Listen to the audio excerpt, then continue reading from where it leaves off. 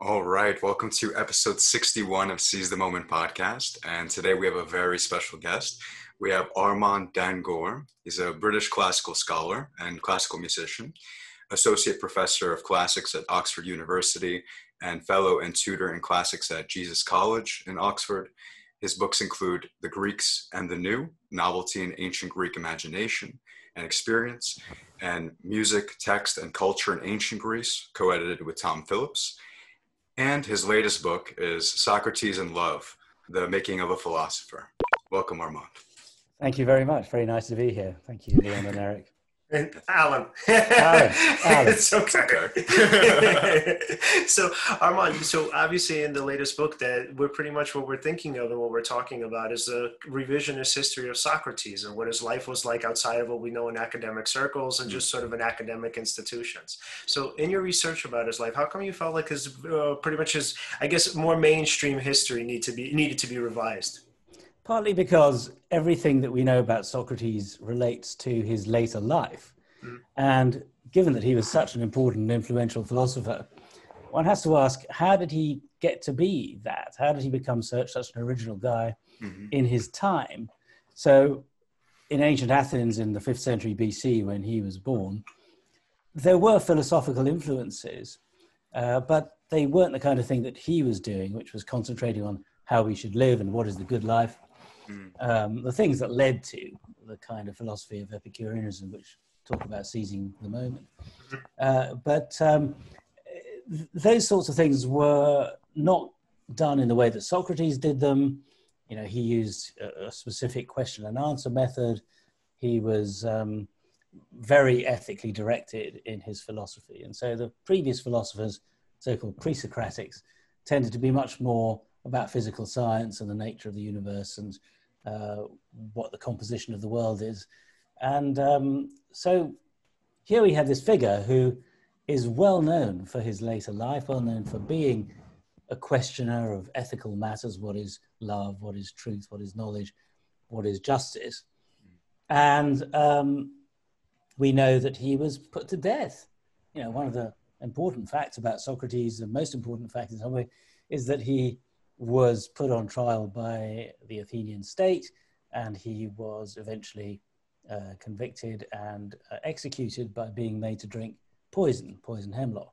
Yep. So that's what everybody tends to focus on, and the reason they tend to focus on it is because the main sources for Socrates' life, Socrates himself wrote nothing substantial. We have a line of verse that he did write, but the main sources for his life are two authors, Plato, who was his philosophical pupil, and the great philosopher of the 4th century BC, and Xenophon, who was a general, a soldier, a follower of Socrates. And these two sources between them are individuals who were born probably around 425 BC. Now, Socrates was born in 469. So you can imagine that in 425, when they were born, he was already a late middle-aged man.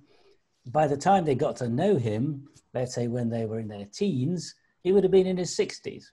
Wow. And he was executed when he was 70.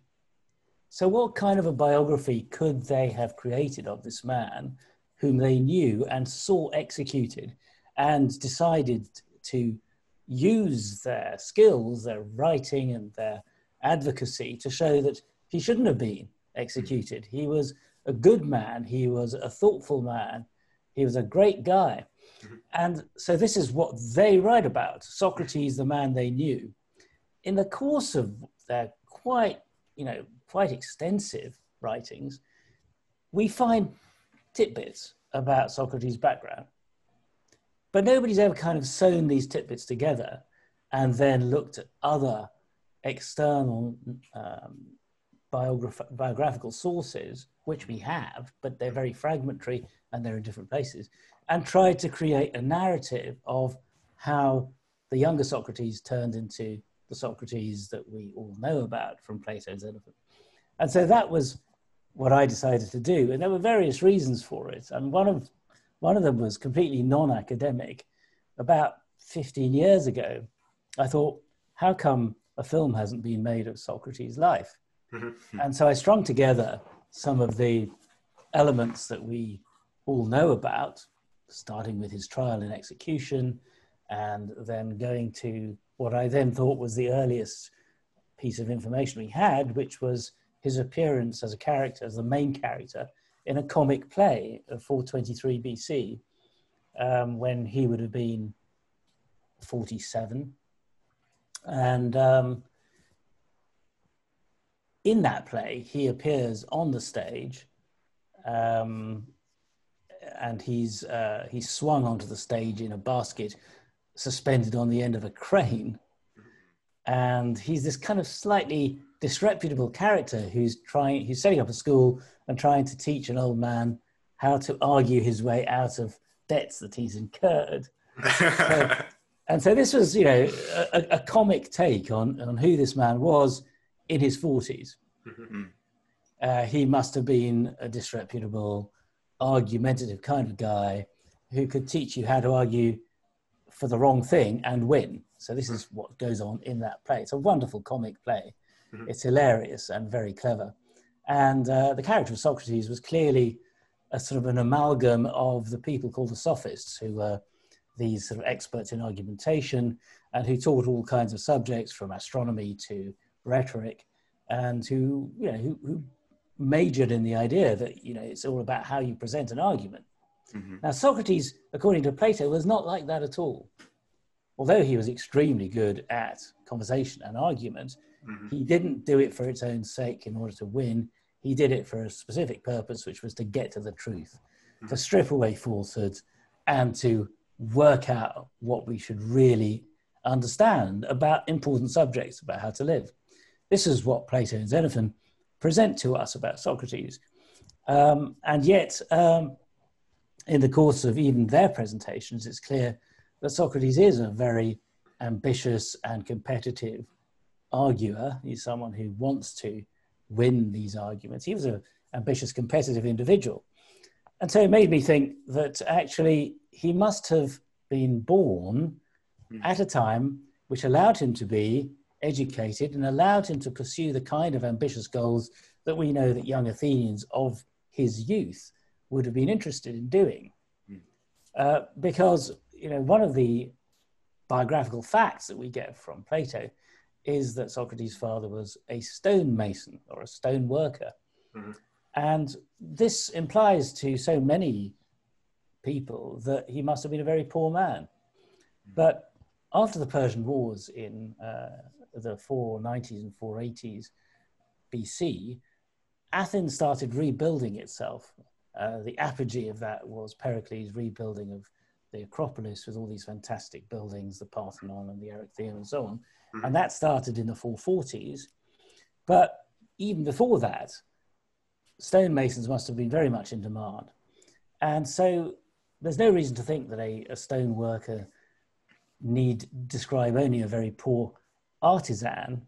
Mm-hmm. And I reckon actually that Socrates' father was probably a very wealthy owner of a stone working operation of some kind. Now, the reason I think that is because Socrates is famous, apart from being a philosopher, is famous for having been a soldier.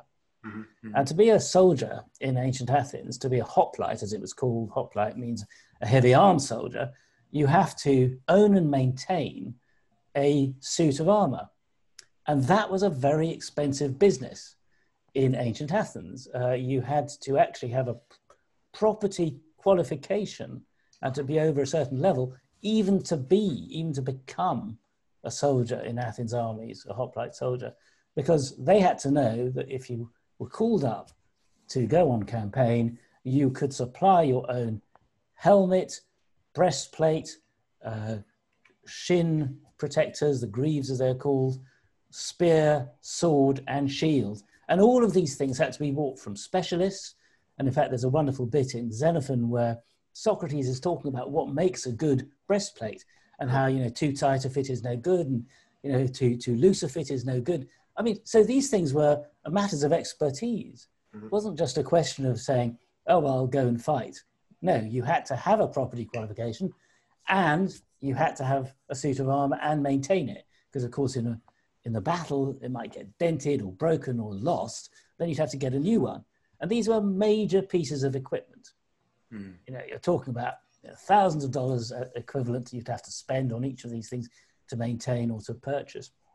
So given that Socrates was well known and is known from Plato, the Symposium of Plato talks about him on campaign and mentions 3 specific campaigns in 432, in 422, and in 424. I mean, these are historical events, and Socrates was fighting in all of them. And given that that was the case, although the earliest campaign mentioned is one in 432 BC, when Socrates would already have been 38. We also know that you became a hoplite soldier when you were a late teenager, and you then served on the frontiers of Attica, that's the territory of Athens, for a couple of years before you went into active service at the age of 20. So I think we can push back Socrates' active service to the age of 20, in which case we're talking about 449 BC, a period where nobody thought we knew anything about Socrates. But one thing we surely must know is if he was a hoplite later in life, he was a hoplite at the age of 20. So, and that also means that at the age of 20, he had sufficient wealth, he'd inherited sufficient property qualification to allow him to become a hoplite, which then takes us back again to his father, this stonemason, probably a wealthy man who gave his son an education. And wow, how educated Socrates is. You only have to read any dialogue of Plato to realize that this man knows a hell of a lot. He knows about mathematics. He gives a beautiful demonstration of the square and the hypotenuse in one of Plato's dialogues, the Meno.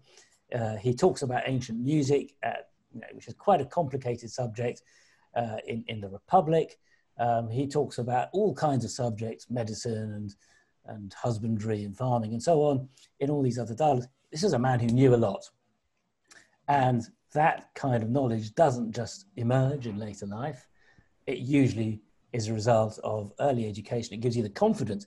In these dialogues, Socrates is arguing and debating and winning arguments with the cleverest men of the time. These other sophists, people like Protagoras, or people like Callicles in the Gorgias, or people like Gorgias. He is talking to clever men, and he's on a level with them. He had to have been an educated man. That education has to go back to his youth. All these things started to add up in my mind.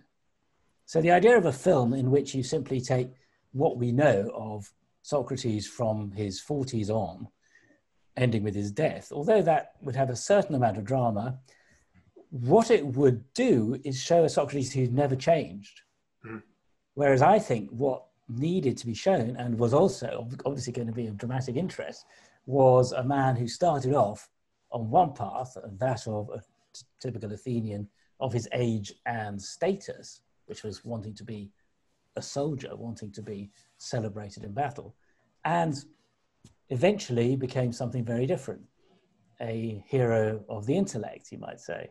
Right. And it also seems like it's the ultimate tale of individuation, where a person sort of splits away from his family in some kind of in an intellectual and obviously in a more psychological and I guess more developmental sense, and where the person pretty much forms his own thinking and his own ideas and says, you know what, even though you guys might not necessarily agree with me, this is the right way to kind of see things. I think that's right. I think he did split away from the family business. I mean, I make certain connections which may be entirely speculative in my book, in which I say that Socrates in one of the dialogues talks about how when boys play truant from their school, they get beaten. I thought, well, you wouldn't necessarily say that kind of thing unless you'd experienced it. And I thought, well, he probably played truant from the father's stoneworking business, because we know that from an early age he was interested in philosophical ideas. One of the very earliest bits of evidence we have from a contemporary called Ion, an older contemporary of Socrates, was that when Socrates was a young man, or a young boy even, when he was young, he went to the island of Samos with Archelaus. Archelaus was an important philosopher, older philosopher of the day, and if that was the case, he was already associated with this older philosopher in his teens, and Archelaus was also in the circle of the leading citizen of Athens, Pericles. So Socrates would have been surely associated with Pericles as well. So we're actually given a very precise date for that association by a pupil of Aristotle called Aristoxenus. And I use these later sources. Aristotle was Plato's pupil, and Aristoxenus was his pupil. So, okay, that was a couple of generations from Socrates. But nonetheless, Aristoxenus tells us this happened when Socrates was 17. And he said not only was he in did he accompany Archelaus, he was his lover. Okay. And that's a pretty astonishing thing. And it's been dismissed by so many generations of scholars because they thought, well, why would Aristoxenus say such a thing? It's malicious and mean. No reason to be considered so, because actually taking an older lover as a boy in those days was fine if you were an elite young man. That's what they did. And they associated with older men. It didn't have to be a sexual relationship. But in this case, Aristoxenus says it was. It was one in which you had the advantage of associating with an older, more experienced, well-connected individual in that Greek world. And if that was the case, I thought the more important than saying anything about Socrates' sexuality, which clearly was bisexual from all the evidence we have from Plato, more important than that was an indication of his status. Yet again, you don't, as it were, become known as the lover of an important philosopher in ancient Athens if you're not an elite youth. It's not like these people are going around picking up peasant boys. They are trying to encourage and educate members of a high circle. And that's what was happening to Socrates, age 17. It makes sense, right? If you're seeking out a mentorship with someone of such a high status and they're so well connected, they can connect you with other people. You can learn a lot from them. Eventually, you would get to a point of status where you would take on your own mentees, so to speak. And I could see that. That makes sense. And that's what happened in ancient Athens. I mean, I think mentor and mentee is exactly right. Because what then happens is Socrates famously mentors a younger aristocrat called Alcibiades. And he says he loves him more than any other man. But his main aim in associating with Alcibiades is to help him, to educate him, to, as he says, to encourage the growth of his soul, his psyche, his psyche. And there's this beautiful dialogue of Plato's, the Symposium, in which Alcibiades tells the story about how when he was a young boy, he was 19, and he went on campaign because he was a soldier as well, and Socrates and he shared a tent.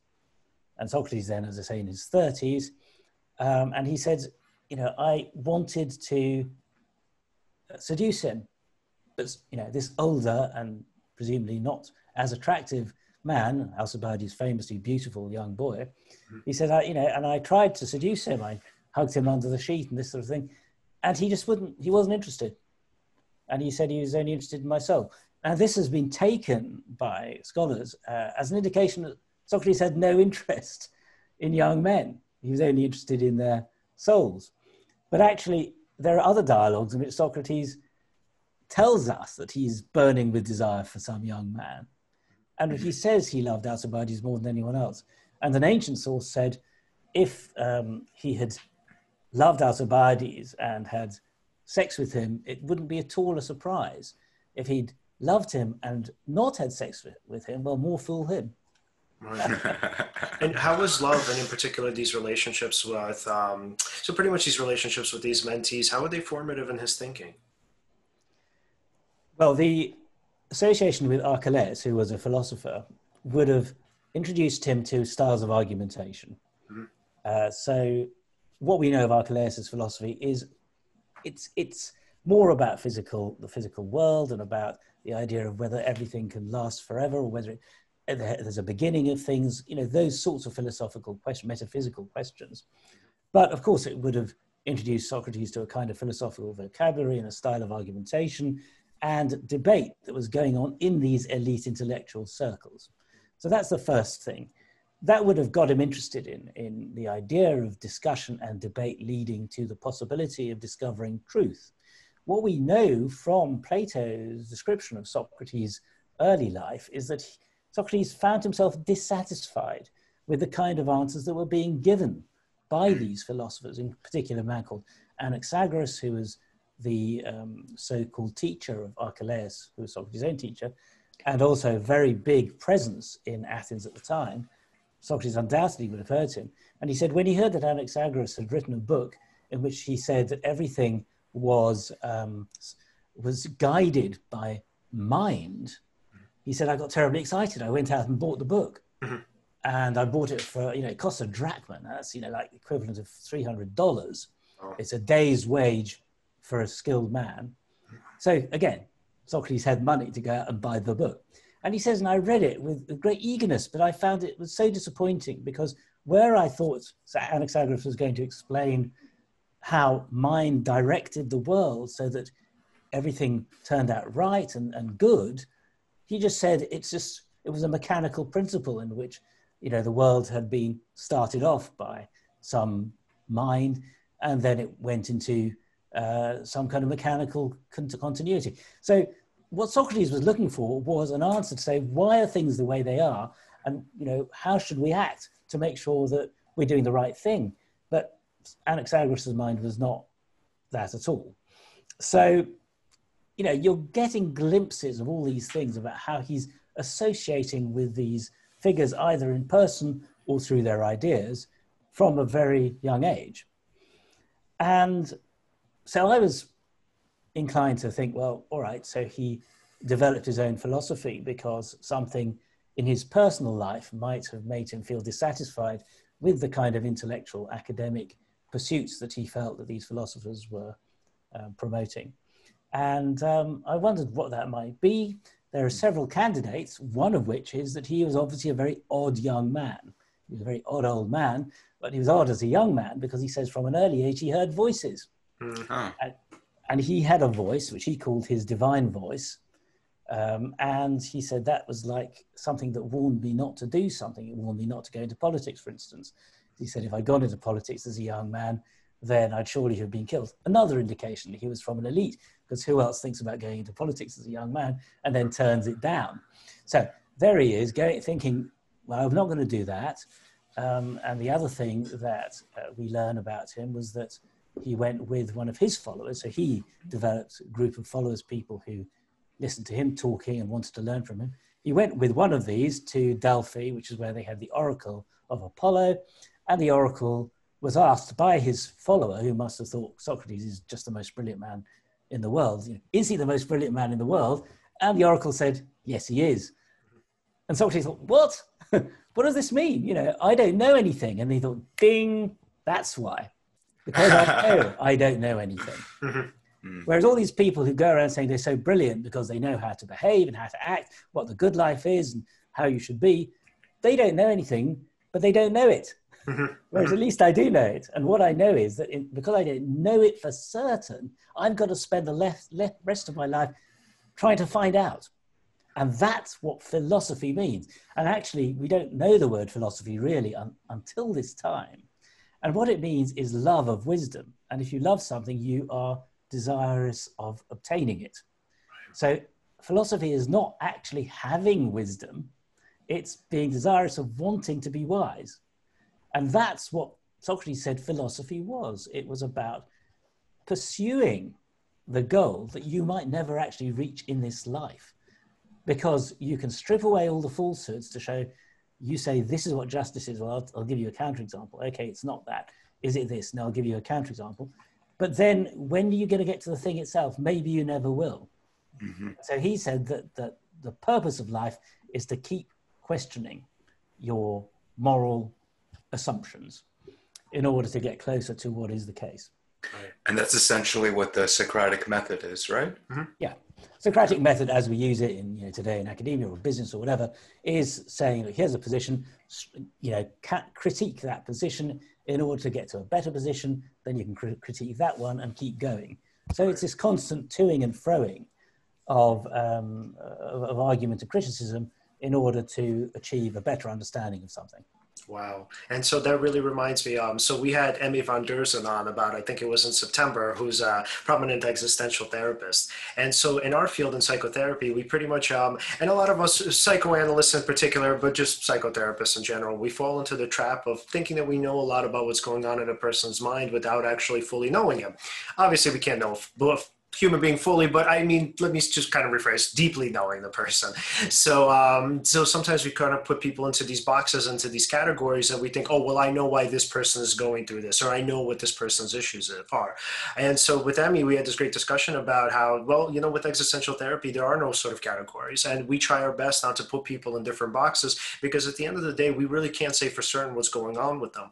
And so why I love that so much, and why obviously philosophy and psychotherapy are deeply, I think, intertwined and will be forever so until literally the end of time, is because for us, we're always trying to get at the truth with people and with the client sort of on the other side. We're trying to get to the truth of what's going on with them, or what their thoughts are, what their beliefs are, what their lives were. And as we're sort of constructing, we always have in the back of our minds the potential and the ability and the desire to reconstruct.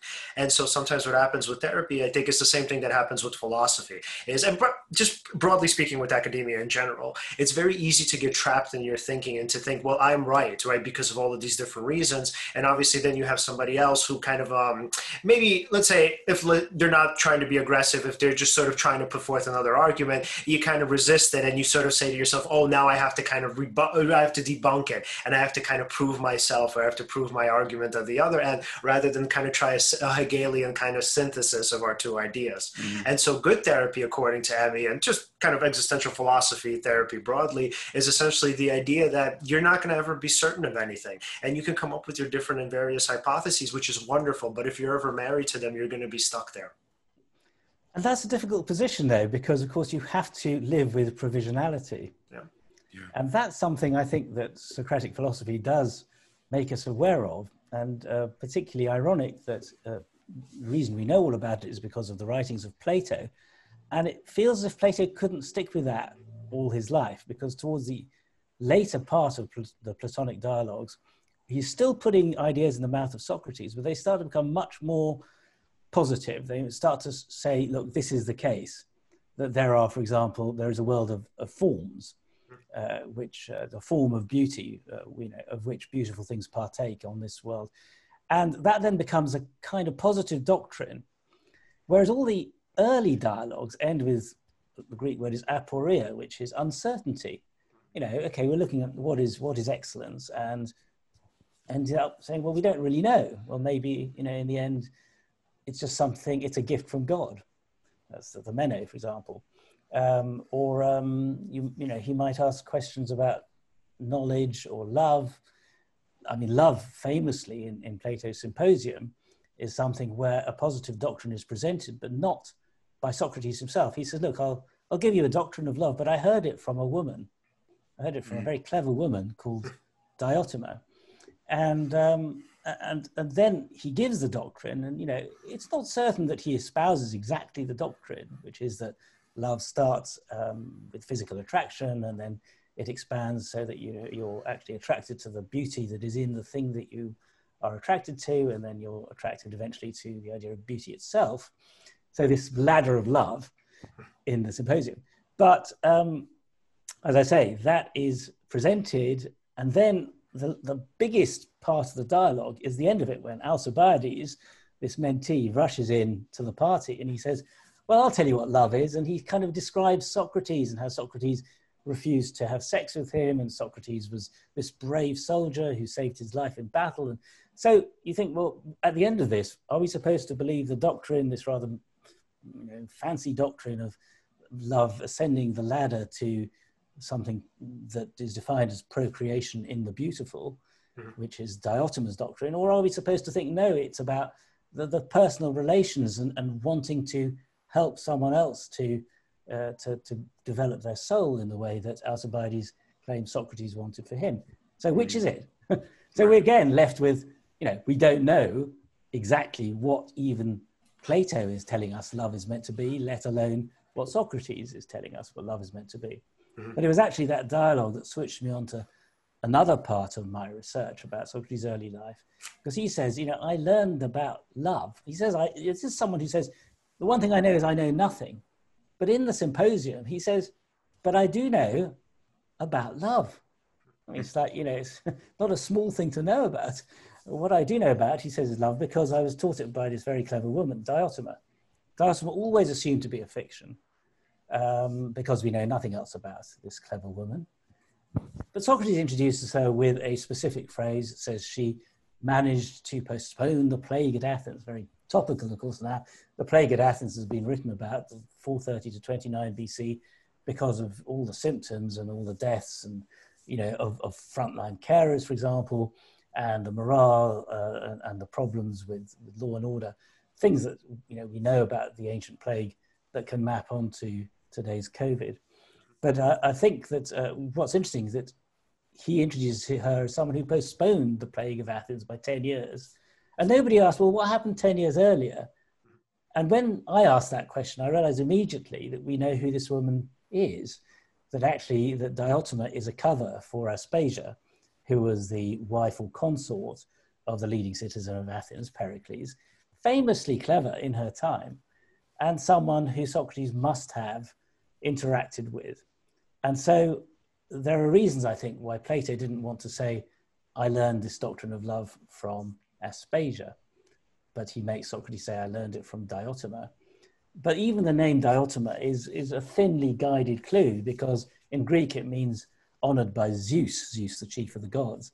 And that was the nickname that was used of Pericles, and Pericles famously honored Aspasia. So honored by Zeus means the woman honored by Pericles. Oh, very interesting. And then, so when we're talking about Socrates being in love, right, what does that look like? What are his relationships like? So in the symposium, we get a picture of Socrates and Alcibiades being intimately friendly with each other. I mean, they're people who know each other really well. So Alcibiades actually tells his audience in this party, the symposium, none of you really knows Socrates, but I'll tell you what he's really like. And he goes on to say he was a brave, he was a decent, he was a strong man. He was a man of extreme friendship who saved his young friend's life in battle and refused to take the credit. A modest man, essentially. Wow. So all those things come across in the relationship with the young man. We don't know about his relationships with women, except that later sources say, of course, he was a very lusty man. In fact, there's a word used for him which means essentially he's a nymphomaniac when he was a younger man. Which is not abnormal. He was a normal young Athenian man. Yeah. And everything he says he is made to say by Plato suggests he has an eye for the women, he has an eye for the boys, he has an eye for beauty. He talks about being inflamed with lust at the sight of a bare chest.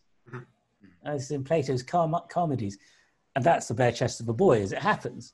He says his chiton, his cloak slipped for a moment, and I saw his bare chest, and I was inflamed with lust. I mean, this is Socrates talking about love.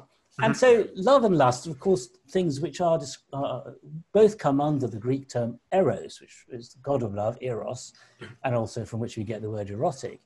And that is the focus of the discussion in Plato's Symposium, in which we learn that there are all kinds of different ways in which people love. There's sexual love, there's friendship, there's saving your friend's life, all those other things. And then these things all seem to be shown in Socrates' own person at the end of the dialogue when Alcibiades describes him.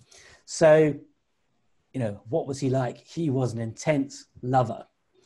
And my reconstruction of the history of his early life suggests that Aspasia would have come into his life because she was an immigrant from Ionia, Asia Minor, modern Turkey, so Greece across the Aegean, a Greek city of Miletus. She came from there to Athens when she was about 20.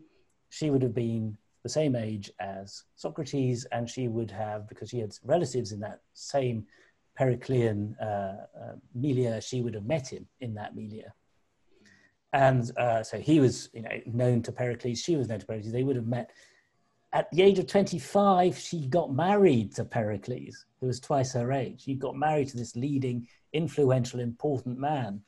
So what happened in those 5 years when she and Socrates were both associating in the same circles, but before she decided that she would go with the man who was apparently infatuated with this beautiful, clever woman? Mm-hmm. Answer is, I think they were in love. When I say I think, there's an ancient source, a very knowledgeable man called Clearchus, who was a pupil of Aristotle, also philosophically based, who we have a fragment of which just says, before she was with Pericles, she was with Socrates. Wow. And the term she was with is not specific, but whatever she was with Pericles, before that she was with Socrates. And so I think we have grounds to say that there even is authoritative ancient evidence that Socrates and Aspasia were together. And if we can then tie that up with the doctrine of love given to Socrates in the Symposium by this character Diotima, then we have a potentially very strong philosophical influence on his thinking. Right. And so what was his conception of love from her? So what he says is love is something higher. Mm-hmm. So it's a scale. Love, of course, there is such a thing as physical love, sexual attraction. But once you've got over that, and she says you can graduate from one lover to many lovers, mm-hmm. Because actually what you're looking for is something beyond the physical. And so she says that in the end, it's about recognizing beauty in the object of love and being creative in response to that. So if you think about it in physical terms, it means you've recognized beauty, you want to possess that beauty, and you make love and you have children, if it's a heterosexual relationship. Actually, the Symposium is set up within a homosexual coterie. So we're talking about men saying, oh, well, I see what's lovable or attractive in the other man. And obviously what you want to do then is be creative in response to that. How are you going to do that? With ideas, with books. The word in Greek logos means both an idea and a writing and a word. So you create logoi, according to Plato, in relation to something that is beautiful and that draws your mind out creatively. And that in the end is what love is. So it is a relationship. I mean, going back to your psychological ideas, it is an object relationship. I mean, the object might be a real person or it might be an object in your mind, but it's in relation to that object. And that object is a loving object, but also one that draws you upwards, according to the doctrine in the Symposium. So love in the end is something that essentially improves you. It's about psychological growth, and a lover is someone who encourages psychological growth in the beloved, as is shown very specifically by Socrates' relationship with Alcibiades.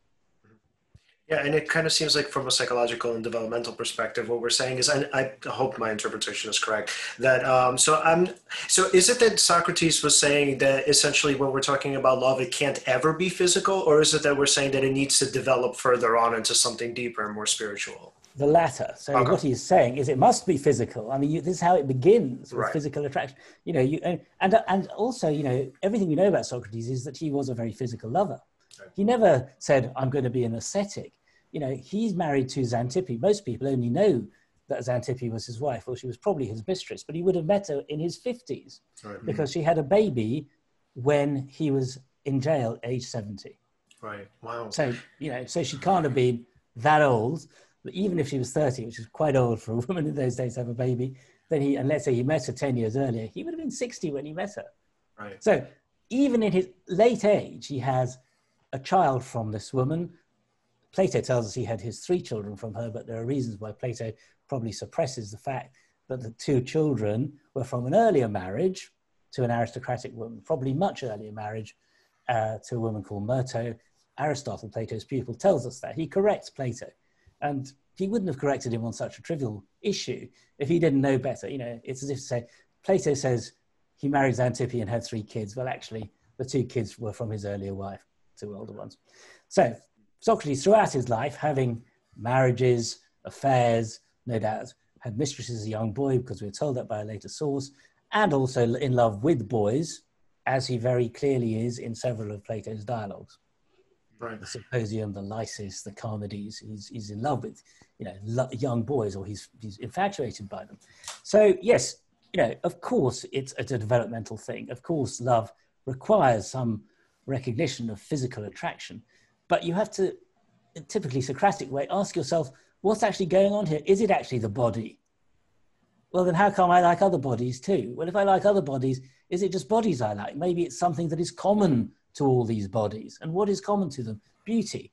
Okay, I want to get that beauty and I want to possess it. Okay, so that's what love is, possessing beauty. But actually you want to keep possessing. You don't want to possess it for 1 minute and then drop it. So you want to possess it forever. This is how Diotima describes it. And to possess it forever, well, that has to be what love is. It's a desire to possess something that is beautiful forever, but to procreate in relation to it so that you become something that lasts forever through that procreation, whether it's of your ideas or a physical offspring. Right. That's the doctrine she presents. That's the doctrine Socrates presents. And it is a leading from a, as it were, you might say low level up to a higher level. We talk about platonic love, don't we? That's what it means. It's love which doesn't involve the physical. Mm-hmm. Right, and what's so interesting about that, and what I love about it, is that so a lot of people tend to struggle with the idea of physical love because, not physical love, physical attraction. So sometimes people think of it, and I mean, there was a point in my life where I thought the same way, where it's as though if you like somebody who's, let's say, physically appealing, for the most part to most people, you kind of feel guilty about it, and there's some part of you that asks, oh, well, am I shallow or am I being too vain? And then maybe somebody in your family, like a mom, because my mom has said something like this to me before, where she said, oh, you can't go after looks, right? Looks is like it's the worst. It's like that's an illusion and it's a trap. And then so kind of in black and white thinking, we think like, oh, I should either sort of aspire to, let's say be in a relationship with somebody just for the physical appearance, or the other side that says, no, oh my God, I must be like evil, or I must be sort of vain or shallow. So I can't do that. So I need to be at the other extreme. And so what I love about Socratic sort of, I guess, not only thinking, but his life is that what it epitomizes is the fact that, look, for the most part, we're never going to get rid of our biological attractions. It's never going to happen. And so the sort of spiritual ideal that we aspire to, it's unrealistic. And so to feel guilty about it doesn't make any sense. So what I think we should be teaching our kids, and I hope my mom is listening to this, is that essentially it's okay to start off with physical attraction. But if it doesn't get anywhere deeper, and if you're dating someone who's purely shallow and they can't help you grow, and they don't want you to really help them grow, and they sort of want to remain in that state of arrested development, then it's best to move on. But to get rid of physical attraction altogether, even Socrates, who's literally the epitome of, it seems like, of a human being and of a thinker, I mean, he even tells you that that's not possible. You can't just shut that off. Absolutely. I think that the idea that Socrates was just a sort of brain on a stick is just complete rubbish. Right. And, I'm sure some people will have taken offense at what I've tried to do, which was to try and restore to Socrates his real humanity from sources, from ancient descriptions which are there, but which later, and obviously post-Christian sources in particular, if you think about it, Christianity is responsible for trying to create the idea of an ascetic saint. And so the idea of Socrates as this kind of secular saint has arisen, someone who lived for the mind and for morality. But actually he was a human being. He would have been the first to insist on his humanity. One of the other points that I often make is that although we don't know whether he ever killed a man, he fought in a lot of battles. He may well have killed others, and he didn't stop fighting. So he fought, I think, from the age of 20, although we're told from the age of 37. So I think, as I say, he was a hoplite much earlier. Up until the age of 47, 48, we know he was still fighting. And you had to be able to be called up. You had to be, in a sense, an enthusiastic Athenian patriot to be doing that kind of thing. And he did it all his life. Yeah. So, he wasn't a pacifist. He wasn't a conscientious objector. We can project onto him all sorts of ideas of what a good person should be. But he lived a full human life. And he was still a thinker and a seeker.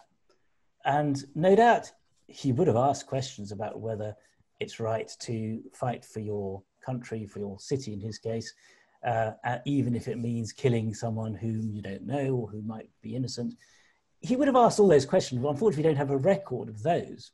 So there's a whole dialogue about courage, for example, which is essentially, if you feel fear and still do something, that's when you're courageous, rather than if you have no fear. Obviously, you can't then call someone courageous because they're a zombie.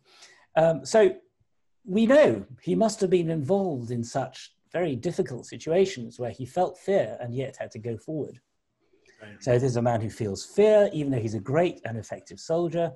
This is a man who feels physical attraction, even though he believes in the importance of intellectual and emotional growth, rather than simply fulfilling or gratifying your desires. You know, he is a full human being. And that's what I wanted to bring home when I wrote my book on Socrates, because I thought people don't have that image of him at all. Wow. Mm. Yeah.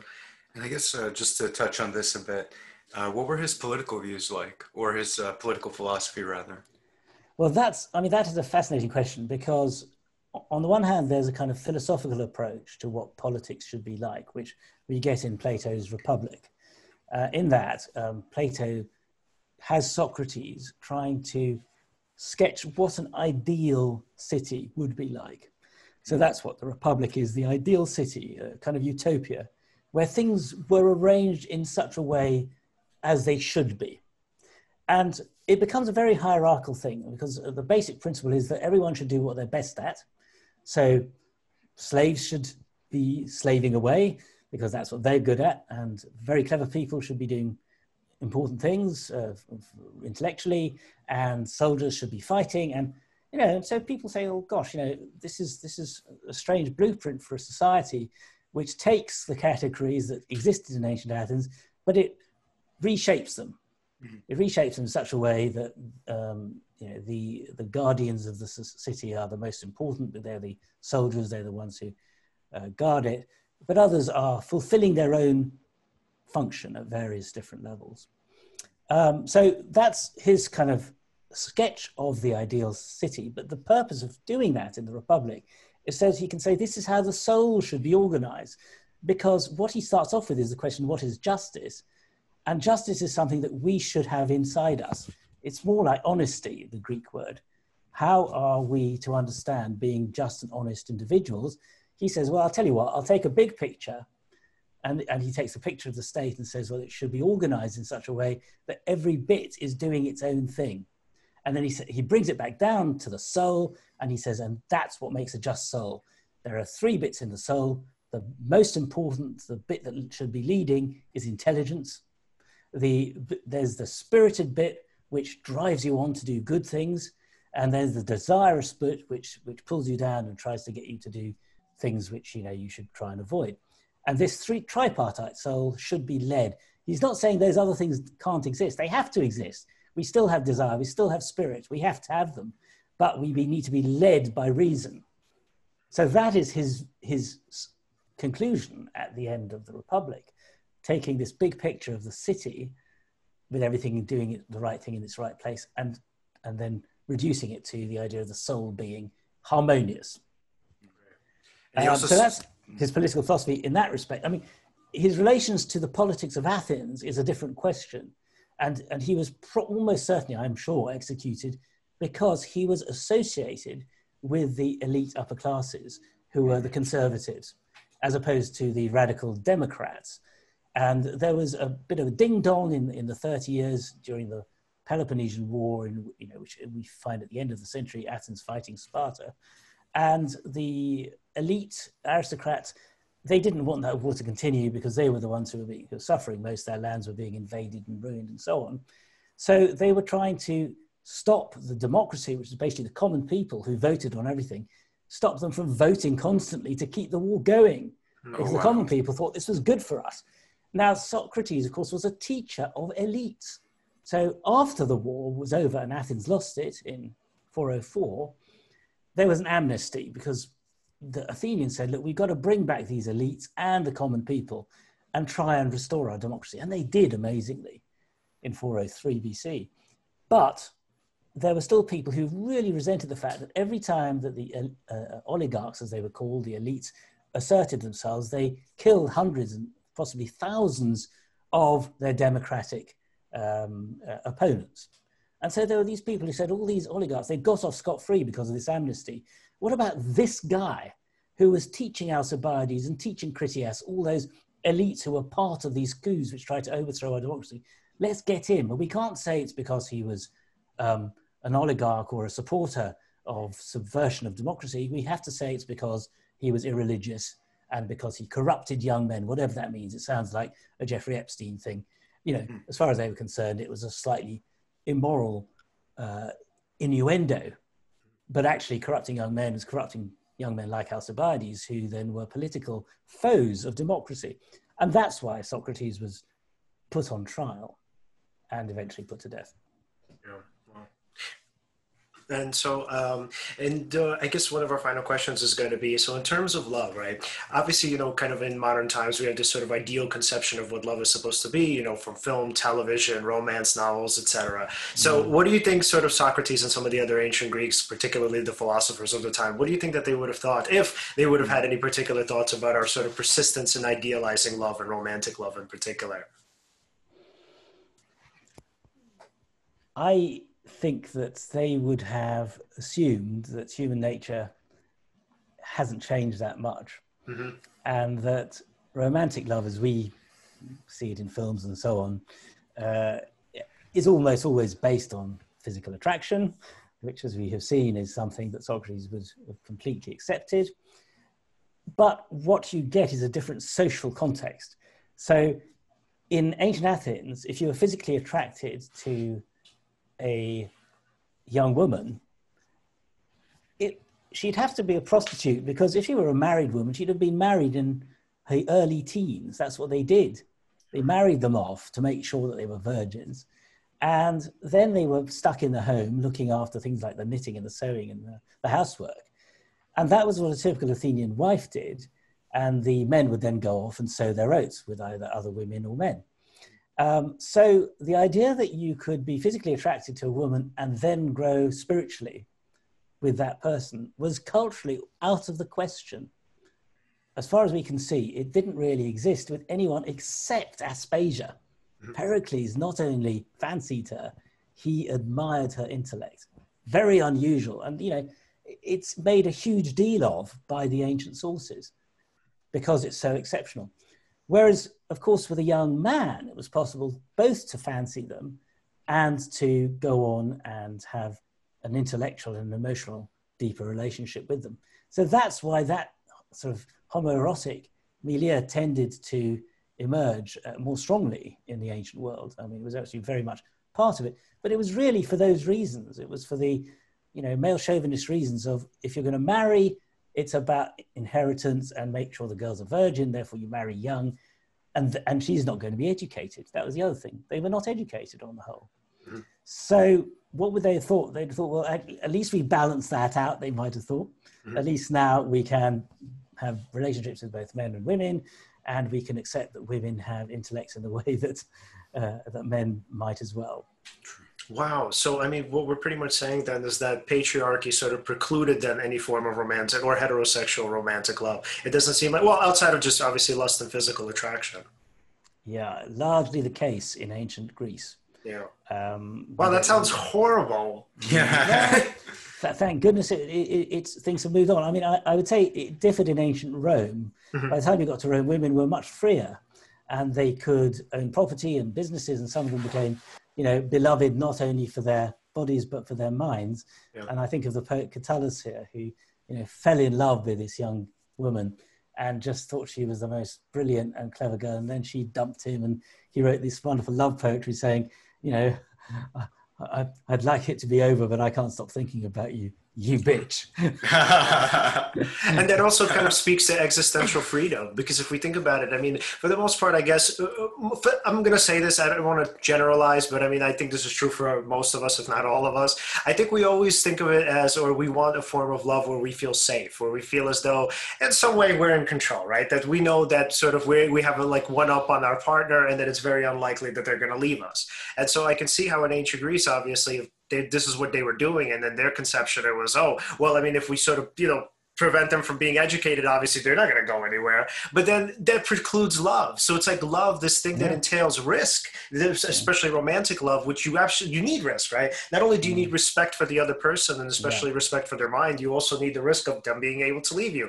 And so once you get rid of that, I don't know what that even looks like anymore. That's just pure subjugation. Yeah, exactly. Right. Wow, man. It's rough. That was. All right. Alan, any final questions for Armand before we go? Yes, Armand, if we wanted to follow your work, how can we follow you?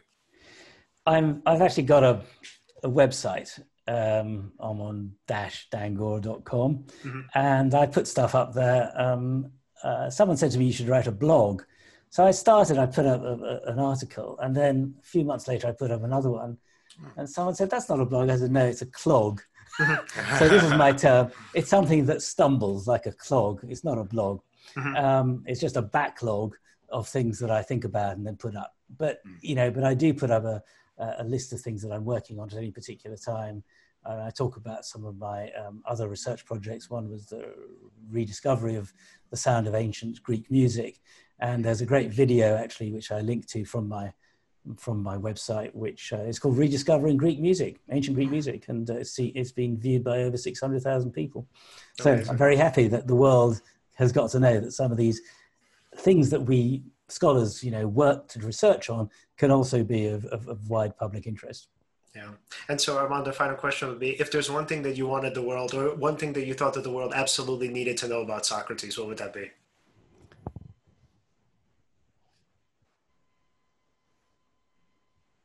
That he was a real human being with all the foibles and human sides that we would expect. Yeah, brilliant. And so just one quick add-on is that because we focus on perfectionism a lot in the show, so if Socrates wasn't perfect and couldn't be perfect, the rest of us don't stand a chance either. Absolutely. This is true. All right, Armand, thank you so much for coming on. Thank you so much for coming on. Absolutely. Talk to you soon. Bye. All right, that was great. That was fun. That was really, really fun. Well, all right, if you guys want to follow us at Seize the Moment Podcast on Facebook and on Instagram, and at Seize_podcast on Twitter. Like, subscribe, hit the bell. Yeah. And you can also find us at the O4L Online Network at O4LOnlinenetwork.com. And you can find us under, top left, I think? Top left section under the STM podcast section. Thank you guys so much for watching. Look forward to next week's episode. We have Suleiman Jenkins on. We have to talk about Life is Raw, Napoleon's biography.